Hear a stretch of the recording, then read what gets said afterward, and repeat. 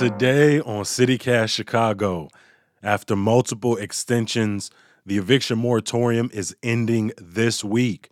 Property owners can start filing the paperwork to evict renters impacted by the pandemic. That means tenants are going to be out on the street. They're going to have a negative rental history, so that's going to make it difficult for them to rent someplace else.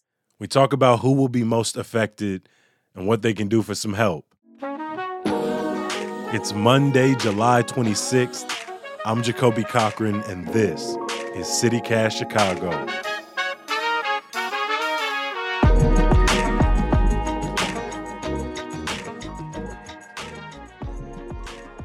Last March, Governor Pritzker declared that eviction orders cannot be enforced for residential properties.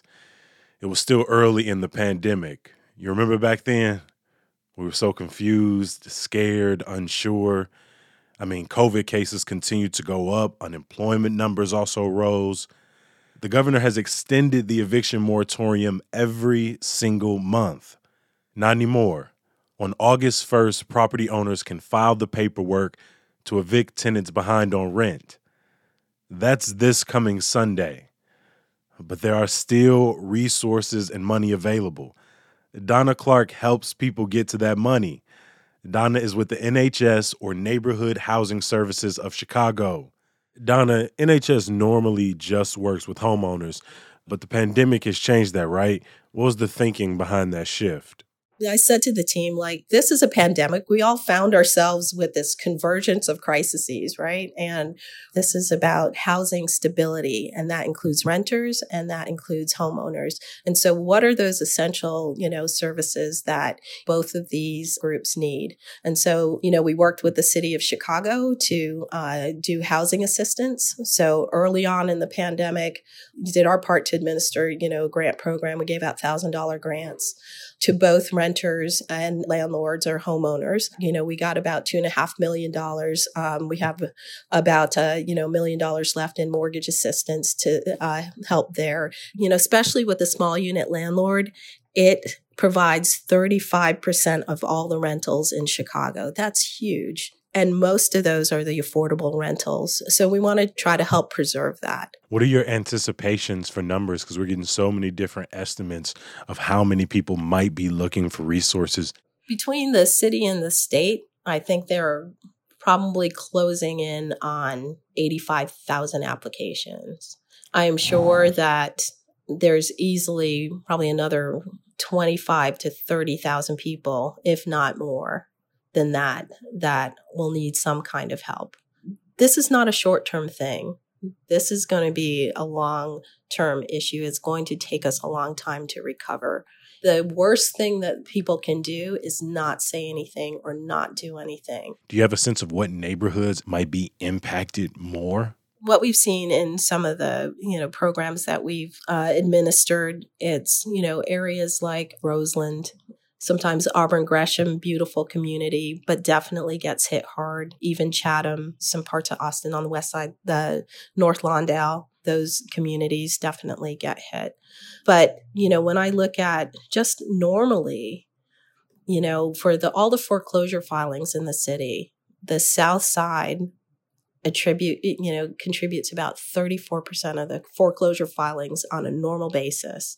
And then the West Side, another 15%. So that's incredible, and so those communities are getting hit. Those are predominantly African-American communities, right? And we're only 30% of the population. And normally, unemployment is twice as high as the rest of the city. During the pandemic, we were out there and we were going, here are some financial strategies to get you through this. When you listen to people's testimonials, individuals who are seeking resources, people who've obtained them, who may have otherwise faced even more hardship, what are the commonalities that you're hearing in these stories? Unemployment was the huge one. It was that, or that they were more exposed because they were in those essential, the lower wage, essential positions. And so didn't have the luxury to sit home and bake bread, right? Or garden, those kind of things. And still, or having a computer at home was, was a luxury, right? So it's those kind of things that we kind of take for granted. In 2021, that doesn't always exist in some of these communities. When I was looking into the rental assistance programs, one of the things that I noticed was that particularly with, I believe, the city and the state, that in order to get rental assistance, you had to work with your landlord so that the money could flow straight to them. Does the rental assistance program that the NHS Chicago oversees, does it work the exact same way? Yeah, it works the exact same way. So it is part of this allocation. I guess the thing that's unique is that we are here, to help navigate that relationship between the two, because we know that, in some cases, the relationship is broken down between the tenant and the landlord. So we want to kind of mediate that relationship, and just make they're dependent upon each other, right, for this to work. And so the additional services that we can offer is, we have a counseling team that can sit down with either the tenant or the landlord and help them, kind of create a budget. The key is that, when somebody has a negative financial event, that can impact them for a decade. I don't want people to fall into foreclosure. I don't want them to get tagged on their rental history or damage their credit where, then we're spending a decade getting them out of that situation. What would you tell someone who's listening to this who maybe doesn't have a great relationship with their landlord or property owner, and they've also applied for programs and maybe not got accepted and they feel just extremely heartbroken? What would you advise me to tell them?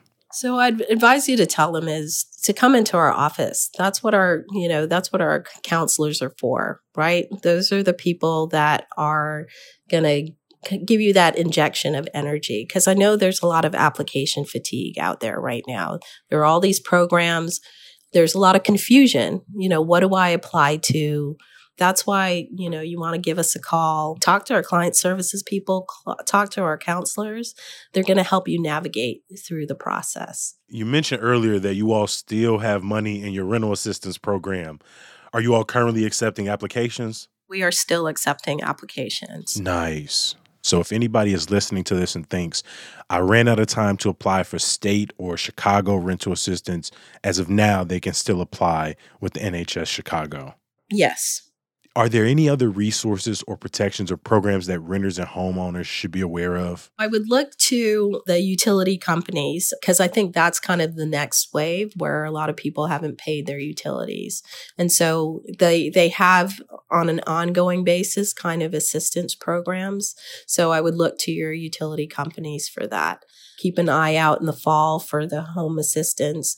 We have, a small grant program for mortgage assistance right now. And then obviously the rental assistance. So good $1 million. That's, it's a lot of money to be able to help some of the renters and landlords that weren't able to take advantage of the programs that just closed. You have to be resourceful, but there's assistance out there. Donna Clark is the Chief Operating Officer of Neighborhood Housing Services of Chicago. Thank you for joining us on CityCast to catch us up. Thank you. It was nice meeting you.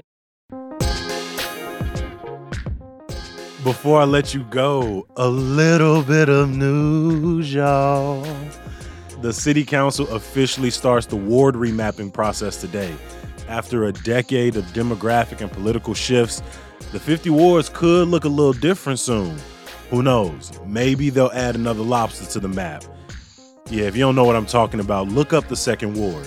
A month from reopening, Chicago Public Schools announced that teachers, students, and staff will all be required to wear masks indoors, whether or not they've been vaccinated. And some good news to get you through.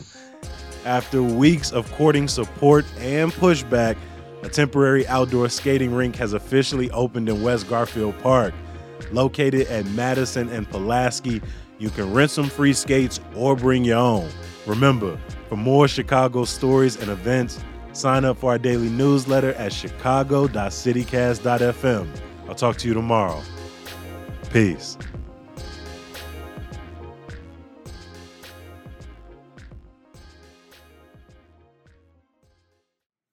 Yeah, Mr. Krabs. He a crab. That's not what that makes sense. Anyway, I was like, God damn it. All right, cool.